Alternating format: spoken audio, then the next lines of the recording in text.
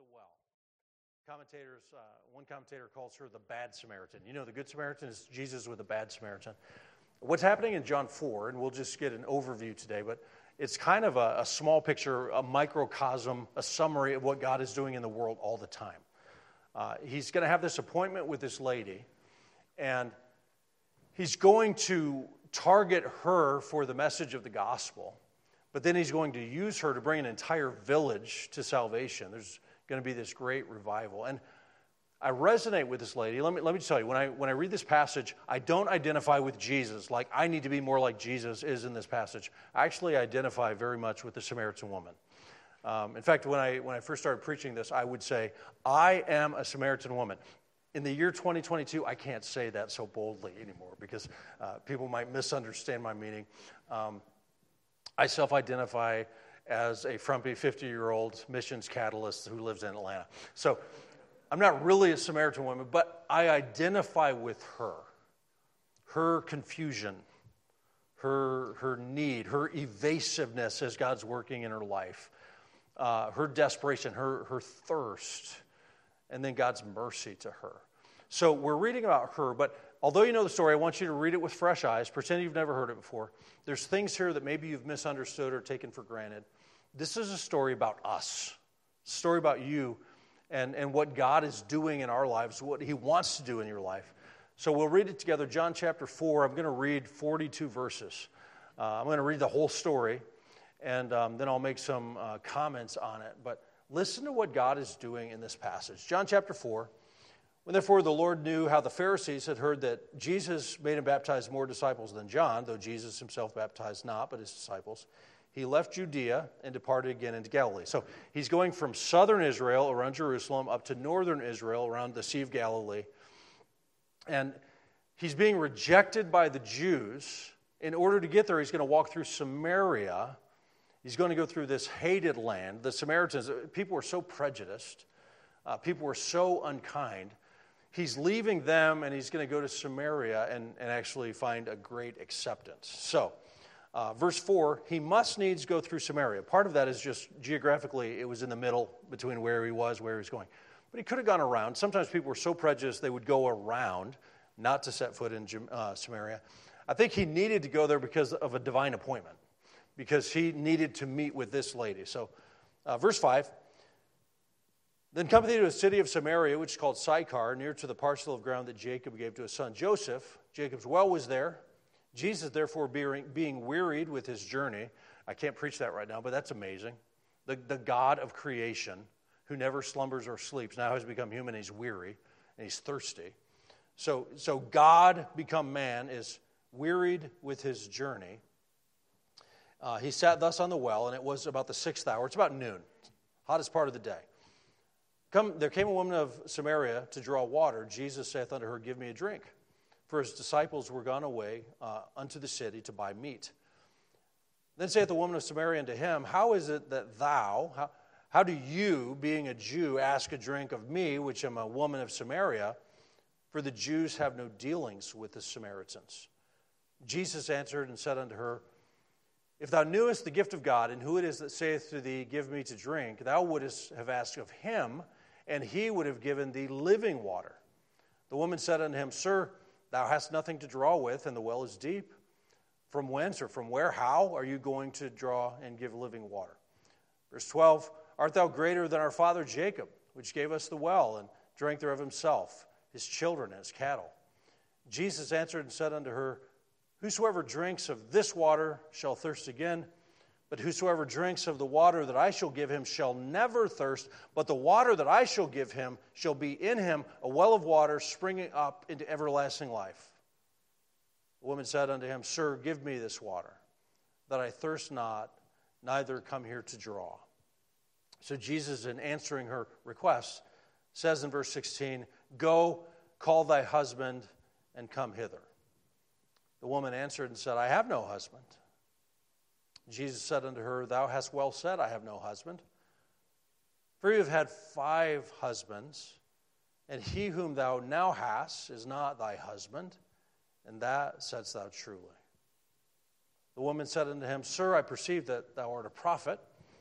our fathers, the Samaritans she's talking about, our fathers worshipped in this mountain, and ye say that in Jerusalem is the place where men ought to worship. She's trying to change the subject. Stop talking about my marital history. Should we worship here in Samaria at Mount Sychar, or should we go to Jerusalem? And she's evading, changing the subject. Jesus said unto her, Woman, this is key.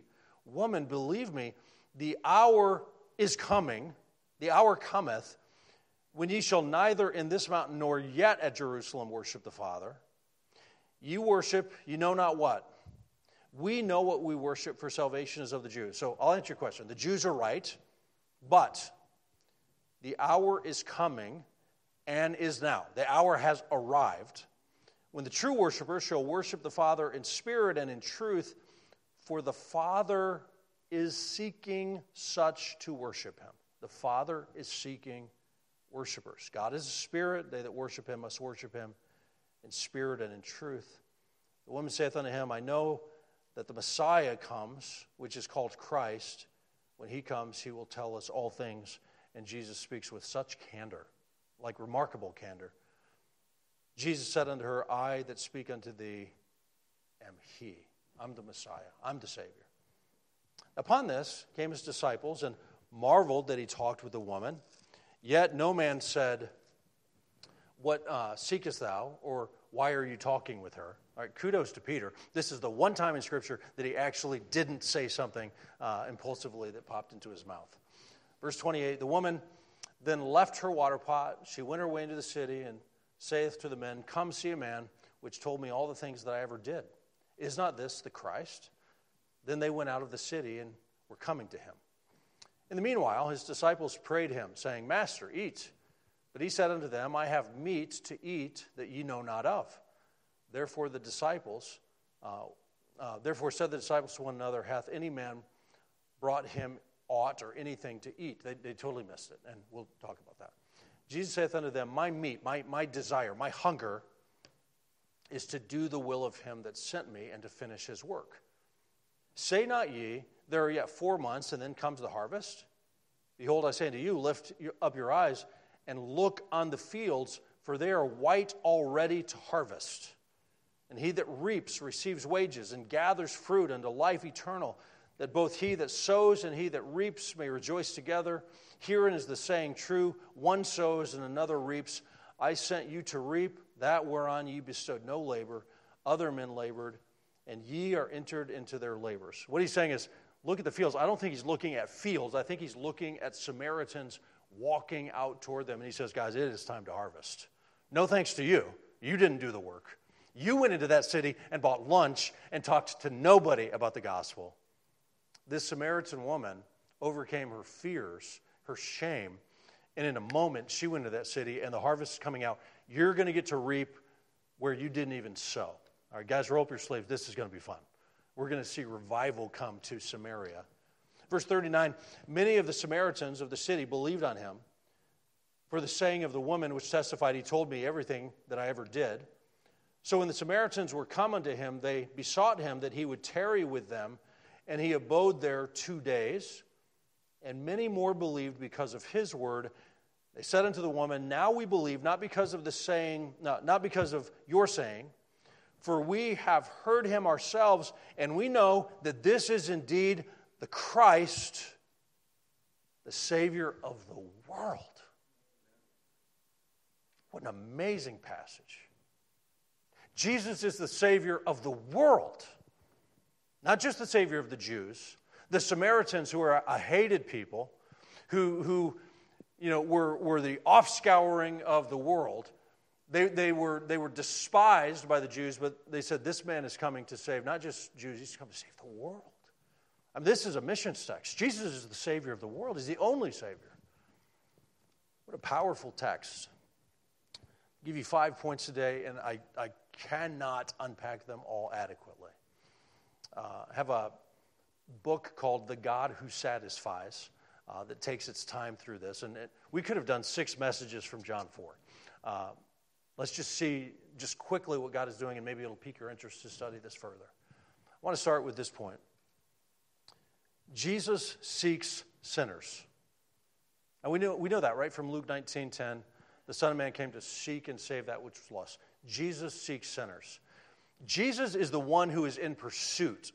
All right, Jesus is after this woman. He has kind of set his affection on her in spite of her, because she's a mess, but he loves her, and he is seeking her. So he starts the conversation. He turns the conversation from real water to living water, spiritual water. He offers to meet her needs. And the whole time, as he is in pursuit of her, she's dodging and weaving.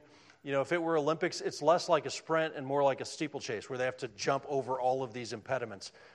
She's trying to get away, and he just keeps going for her. He's seeking sinners. In order to do that, he is stepping over all kinds of barriers and boundaries. Like what? Well, he stepped over an ethnic barrier. He stepped over a geographic barrier. The Samaritans, I keep saying they're hated people. The reason why is there was a time in Israel's history where the northern tribes were conquered by the Assyrians. The Assyrians forced these Jews to intermarry with them and have children. So you have these people that are half Jew, half Gentile. And you know, we live in a hateful world. Prejudice is not new. So the Jews hated the Gentiles. The only thing worse than Gentiles were the Samaritans. People called Jesus a Samaritan like a curse word. He's a Samaritan. And he wasn't, but they're using it as a derogatory term. They hated them. But Jesus had no time for that kind of prejudice. So he talks to this woman. She's surprised. The disciples are surprised, but Jesus has no time for that. He just pokes a hole in all of it, and he says, I love people. I came to seek and save lost people. So he's seeking her, goes over geographic boundaries. He goes over ethnic boundaries, kind of a cultural stereotype boundaries. He's not only talking to a Samaritan, he's talking to a Samaritan woman. Women weren't valued. To talk to your own wife in public was kind of shocking. Sorry, ladies, but the world is prejudiced not only racially and ethnically, but prejudiced against ladies. And Jesus says, no, I'll have none of that. I'm interested in this lady. I don't care about my reputation. I'm talking to her. He's stepping over a religious barrier because the Samaritans had this false religion. They kind of believed the Pentateuch, not the rest of Scripture, but they changed the Pentateuch. They had their own rival sacrificial system. They were wrong, Jesus said, but he says, I don't care about all that. I'm dealing with you. He's talking to a lady that is a notorious sinner. Why do you think she is the only lady at the well in the heat of the day? The normal time to go to get water would be like early in the morning when it's kind of cool. Okay, but if you've been married 5 times, you not only have 5 ex-husbands, you have 5 ex-mothers-in-law. Who knows how many sisters-in-law. And you avoid people. She's embarrassed. Let me tell you something. If you are an outcast among the Samaritans, if you're a pariah to the Samaritans, this is the lowest of the low. This is a pitiful lady. And Jesus wants to talk to her. Jesus seeks her. He puts his affection on her. And that's why I say I relate to this lady. You understand, God didn't save you because you're so smart, so wise. You have so much potential. No, you're a mess. Do you know what you contribute to salvation? The sin. You contribute the sin. Christ Jesus came into the world to save sinners, of whom I am the chief. Jesus loves lost people. And this passage is so powerful because here you have this woman that is the worst of the worst. And then John 3, do you remember Jesus had a one-on-one conversation in John 3? Do you remember who that was with? John 3 was Nicodemus. He was the teacher in Israel. So he's a Jew, she's a Gentile. He is high and respected. She is an outcast among even her own people. He has a sterling reputation. She has a terrible reputation. But he treats them the same. He says to Nicodemus, you must be born again. That's a fancy way of saying, Nicodemus, as religious as you are dead. You have no life in you. You must be born again. You need life. And then he comes to this woman and he says, I can meet your needs. And to Jesus, Jesus has no room for prejudice, for racism. My friend J.D. Crowley is a missionary in Cambodia. He says, the the cross is a dagger in the heart of racism. You cannot be a Bible-believing Christian and be racist. And Jesus says, you know what? The Pharisees are chasing me away. I'm going to go to the Samaritans, and there's going to be a great revival. Jesus seeks sinners, and Jesus saves sinners. By the end of this passage, this lady is going to be saved. An amazing work. There is no sin so dark that the blood of Jesus Christ can't wash it out. There's no person so small, so unimportant, that Jesus doesn't want to save them. Jesus saves sinners, like the Samaritan woman. So he's going to offer her living water. She doesn't get it. This happens all the time in the Gospel of John. You know, Jesus uses an illustration. He tells Nicodemus, you must be born again. And Nicodemus says, how would I go into my mother's womb? And okay, no, Nicodemus, I was using an analogy. You know, you have to be born again spiritually. He tells this woman, I have water and you'll never thirst again. She says, that would be awesome because this jar is heavy. And no, I'm talking about your soul. Jesus tells the disciple, I have meat to eat that you know nothing about. And they say, did somebody give him a ham sandwich? Okay, they're Jews, probably not a ham sandwich. But did somebody give him something to eat? No, guys, you missed it. You know, later in John 6, he's going to say, you have to eat my flesh and drink my blood. And the Jews said, ugh. And they missed it. It happens all the time. Jesus is offering her salvation, and he says unequivocally, I am the Messiah. Other times he would kind of hint at it, or, you know, who do you say that I am? But to her he says, I'm the Messiah. I'm the one you're looking for.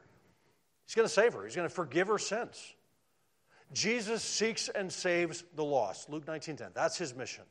And we Christians get to have a part in that. Why leave a ministry of relative comfort and go and give your life to missions? Why do people leave their family and their job to go to the other side of the world? Because the work of God is to seek and save the lost. God is the greatest missionary. He's seeking and saving lost people. We get to just play along. So Jesus seeks sinners. Jesus saves sinners. He's going to forgive her. But really the focus of the text is this. Jesus satisfies sinners. His whole conversation with her is surprising to me. Yes, he offers her salvation because she's a sinner and she needs to be forgiven. But when he presses into her need, he says, go get your husband. She says, I don't have one. That's true. You've had 5. Now you're shacked up with somebody else. And she's uncomfortable, but he's not ignoring her sin. He's not gracious in that he ignores sin. He's gracious in that he exposes it in order to remove it. So he says, there's water here. I could satisfy you. That's interesting to me. If I had been Jesus, which is never the right way to start a sentence, okay, but just follow me for a second. If I had been Jesus, and I were going to use water as an analogy, I would say, you know, there's water here. And if you would ask me, I could use this water to cleanse your filth. Because you're dirty. Spiritually, you're dirty. And there's water here. I actually have living water that could wash away your sins. That's what I would have said. Jesus didn't focus on cleansing her filth, which she needed. He focused on quenching her thirst. I think we have misunderstood this lady. You know, old people, we think of her kind of an Elizabeth Taylor, just in and out of marriages, willy-nilly. And, you know, get a husband, lose a husband, get another husband, leave him. You understand, we've already talked about women were not valued. Women were not protected. A woman didn't just decide to leave her husband and choose somebody else. You know, a man could leave his wife for any reason. We have that discussion with Jesus and the disciples. You know, for burning dinner, he could leave her. I mean, it was a male-dominated world. This woman is not like a prostitute. What do you think she was after? Jesus described her primarily not as filthy, but as thirsty. What do you think she was thirsty for? Imagine this. Imagine a young Samaritan girl, like many girls all over the world, then, now, just thinking, I can't wait till I meet the right man. I'm dissatisfied. My life feels empty. There's something missing. Do you know what I need? I need Mr. Right. I need to meet a Samaritan man, and if I just meet the right guy, my life will have meaning. It will be full. I will be satisfied. This thirst will go away. And the day comes where she marries a man and her dreams come true, but she's still thirsty. She's not satisfied. Because marriage won't satisfy you. Okay, my wife Lori is a great wife, but she's a bad God. She cannot give meaning to my life in a way that only God can. There's a God-shaped hole in every heart, and only God can really fill it. And let me give you just some marriage advice. If you're putting that kind of pressure on your spouse, or later on your children, like, well, I got married and I'm still not satisfied. You know what would bring my life meaning is children. Sorry, I shouldn't have laughed at that. Children will make your unsatisfied life impossibly complicated. But they won't satisfy the thirst of your soul. But they can't. And if you expect them to, you're going to be miserable. You're going to make them miserable. And then, people might say, well, marriage didn't do it, children didn't do it, my career will do it, or more education will do it, or more money will do it, or better trips will do it, or alcohol will do it, or drugs will do it, or an affair will do it. And they're so thirsty. This isn't a terrible person. She wasn't looking for sex to meet her need. She was looking for a man to meet her need.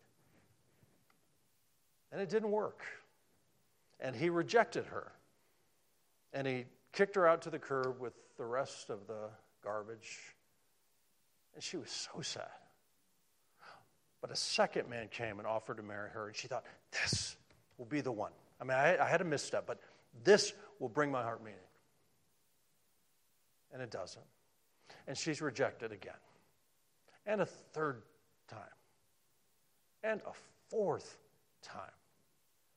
And a fifth time. This isn't a prostitute. This is a normal lady that wanted a family.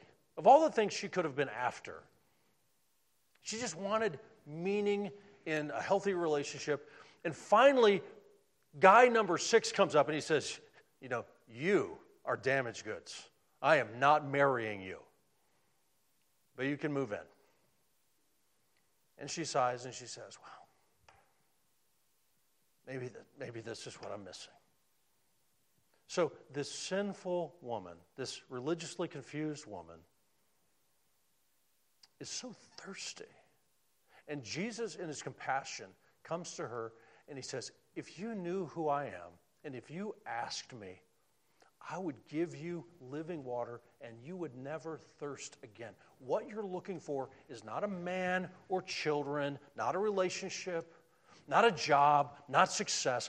She really, in an ironic way, she actually is the equivalent of King Solomon in Ecclesiastes. He's trying to find meaning in life. He says, I tried this, I tried that, I tried that. And it was all vanity. It was all empty. I'm so thirsty. Scripture uses that analogy often. It says that Jesus satisfies. There's invitations in Isaiah 55. Ho, everyone who thirsts, come to me. Why do you spend your life and your money and your energy for things that will never satisfy you? Come to me and freely be satisfied. Jeremiah says, you have committed 2 evils. You've rejected God, the true water, and you've hewn out cisterns, these false religions that will never satisfy you. Revelation is going to invite people, whoever is thirsty, come, drink. Jesus is so much more gracious than we think. Sometimes we view Christianity, and Christians can be very condemning, very judgmental. pointing fingers. Jesus comes to this most pathetic woman. Sad. What a sad story. And he doesn't condemn her. He doesn't, write articles about her. He says, you know what you're looking for is me. Jesus satisfies the thirsty soul. What a God we have. He seeks sinners, he saves sinners, and he satisfies sinners in his great mercy. And this woman is going to be saved and drastically changed in a moment. That's what the gospel does.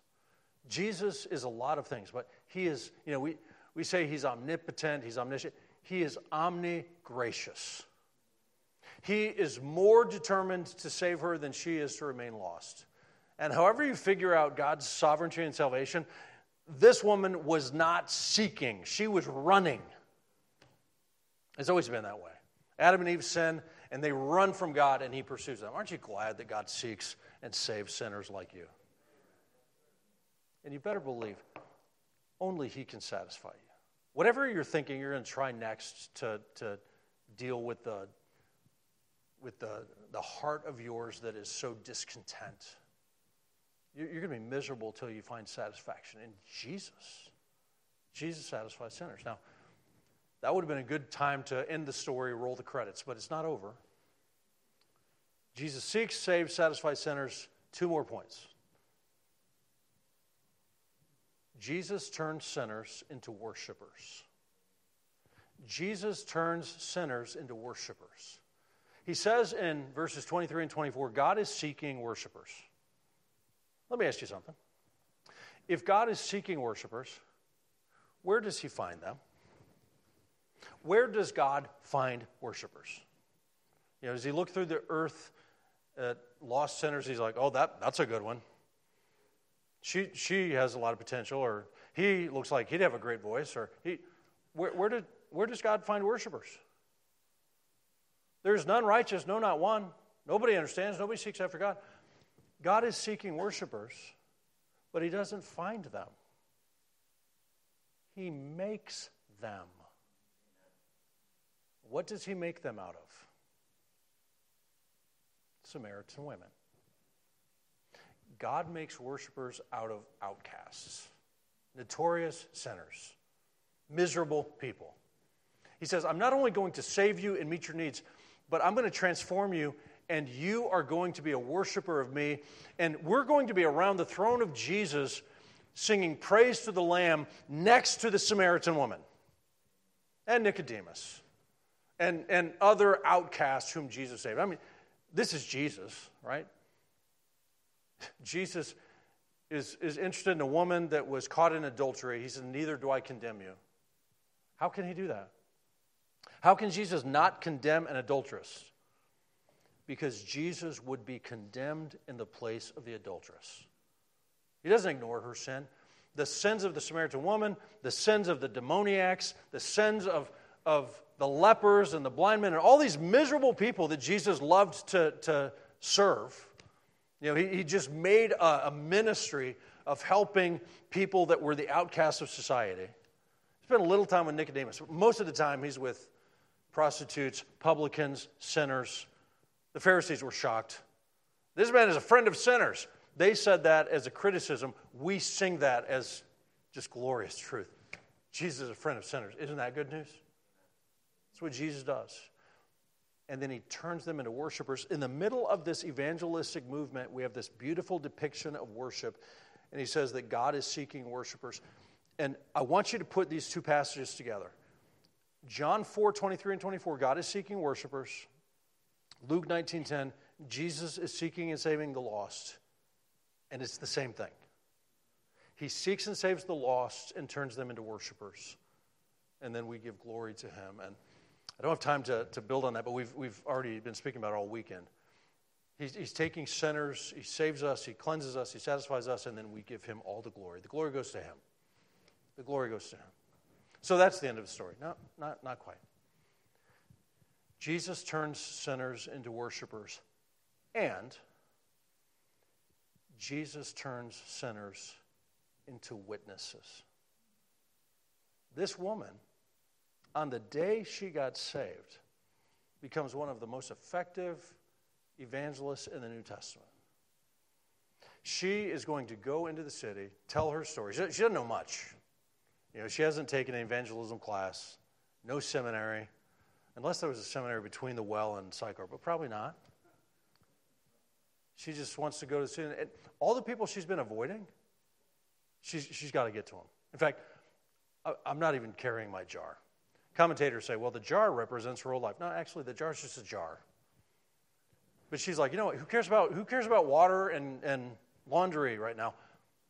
I got to go find all my mothers-in-law and tell them they need Jesus, because they do. They need Jesus. So all the people she's been avoiding, she goes into town, and she doesn't have much to say, but she says, I met a man, he's amazing, and he changed my life. I think I met the Messiah. Come and see. And they see the change in her, and they're like, wow, something happened.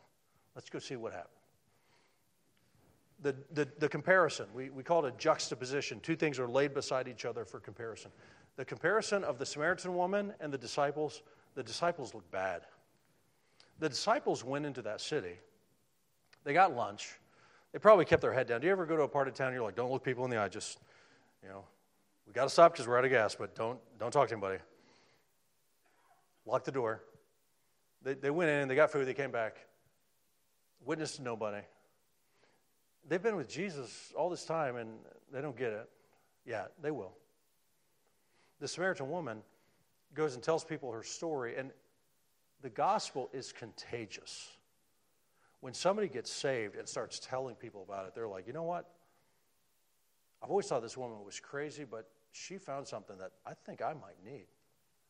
And there's kind of a satisfied customer. This lady says, he changed my life, and people start thinking, maybe he could do it for me. They come out, and there's going to be a revival where most of the village is going to be born again. And again, you have this comparison. The Jews just chased Jesus away. The Samaritans embrace the gospel. So Jesus is going to bring a revival because this lady was a witness. And in the middle of that, we have this food discussion. The disciples are like, Jesus, you must be starving. What a contrast. The woman was so obsessed with the gospel that she was oblivious to her other needs. Forget the jar. Who cares? The gospel matters. Nothing else does. The disciples, it's the opposite. They were so obsessed with their needs. It's lunchtime. My feet are killing me. They were so obsessed with their needs that they were oblivious to the gospel. They walked by all these people who are going to hell, and they didn't care. They just had to get something to eat. That's terrible, but aren't we like that? I mean, I know my neighbors. I know my neighbors are lost. But man, their yard looks so bad. I think I'm going to talk to them about cleaning things up a little bit. The thing that really bugs me about my neighbor is their loud music. Or the thing that, we get so obsessed with stupid stuff. Jars and lunch. And people are going to hell. This lady is an example, and God is going to change the perspective of the disciples and allow them to harvest where they didn't deserve to harvest. And you come to this conclusion. You have hated Samaritans who are loved by Jesus, and they give us this beautiful statement in John 4:42. This is the Savior of the world. Not just Jews, not just Americans, not just Republicans, not just white people or black people or whatever. He's the Savior of the world. We're all the same. We're the same because we came from Adam. We are the same because we're lost in sin. We're the same because we're loved by Jesus. We're the same because we're united in Christ. We're all the same. That's what the gospel does. Jesus is amazing. And John 4 is such a beautiful passage. So, not making any gender revelation today. But I am a Samaritan woman. I'm confused, selfish. I try to meet my needs with the wrong things. But Jesus seeks and saves and satisfies me. He'll do the same for you. If you don't know Jesus, you need him. He will satisfy your soul. He'll forgive your sins. He'll satisfy your soul. And he'll actually use you for worship and for witness. They go together. Every passage we read yesterday, Isaiah 6 has the Lord high and lifted up, and at the end, Isaiah is being sent. Revelation, we're giving glory to Jesus, but we're giving glory to Jesus who saves people from every tribe, tongue, kindred, and nation. Worship and witness are inseparable. We see it in John 4. This is what God's doing in the world. It's what he wants to do with you. It's what he wants to do with me. Praise God for a Savior like this. Amazing. Lord, please use your word today. The example of the Samaritan woman is compelling, but the example of Jesus, the love of Jesus,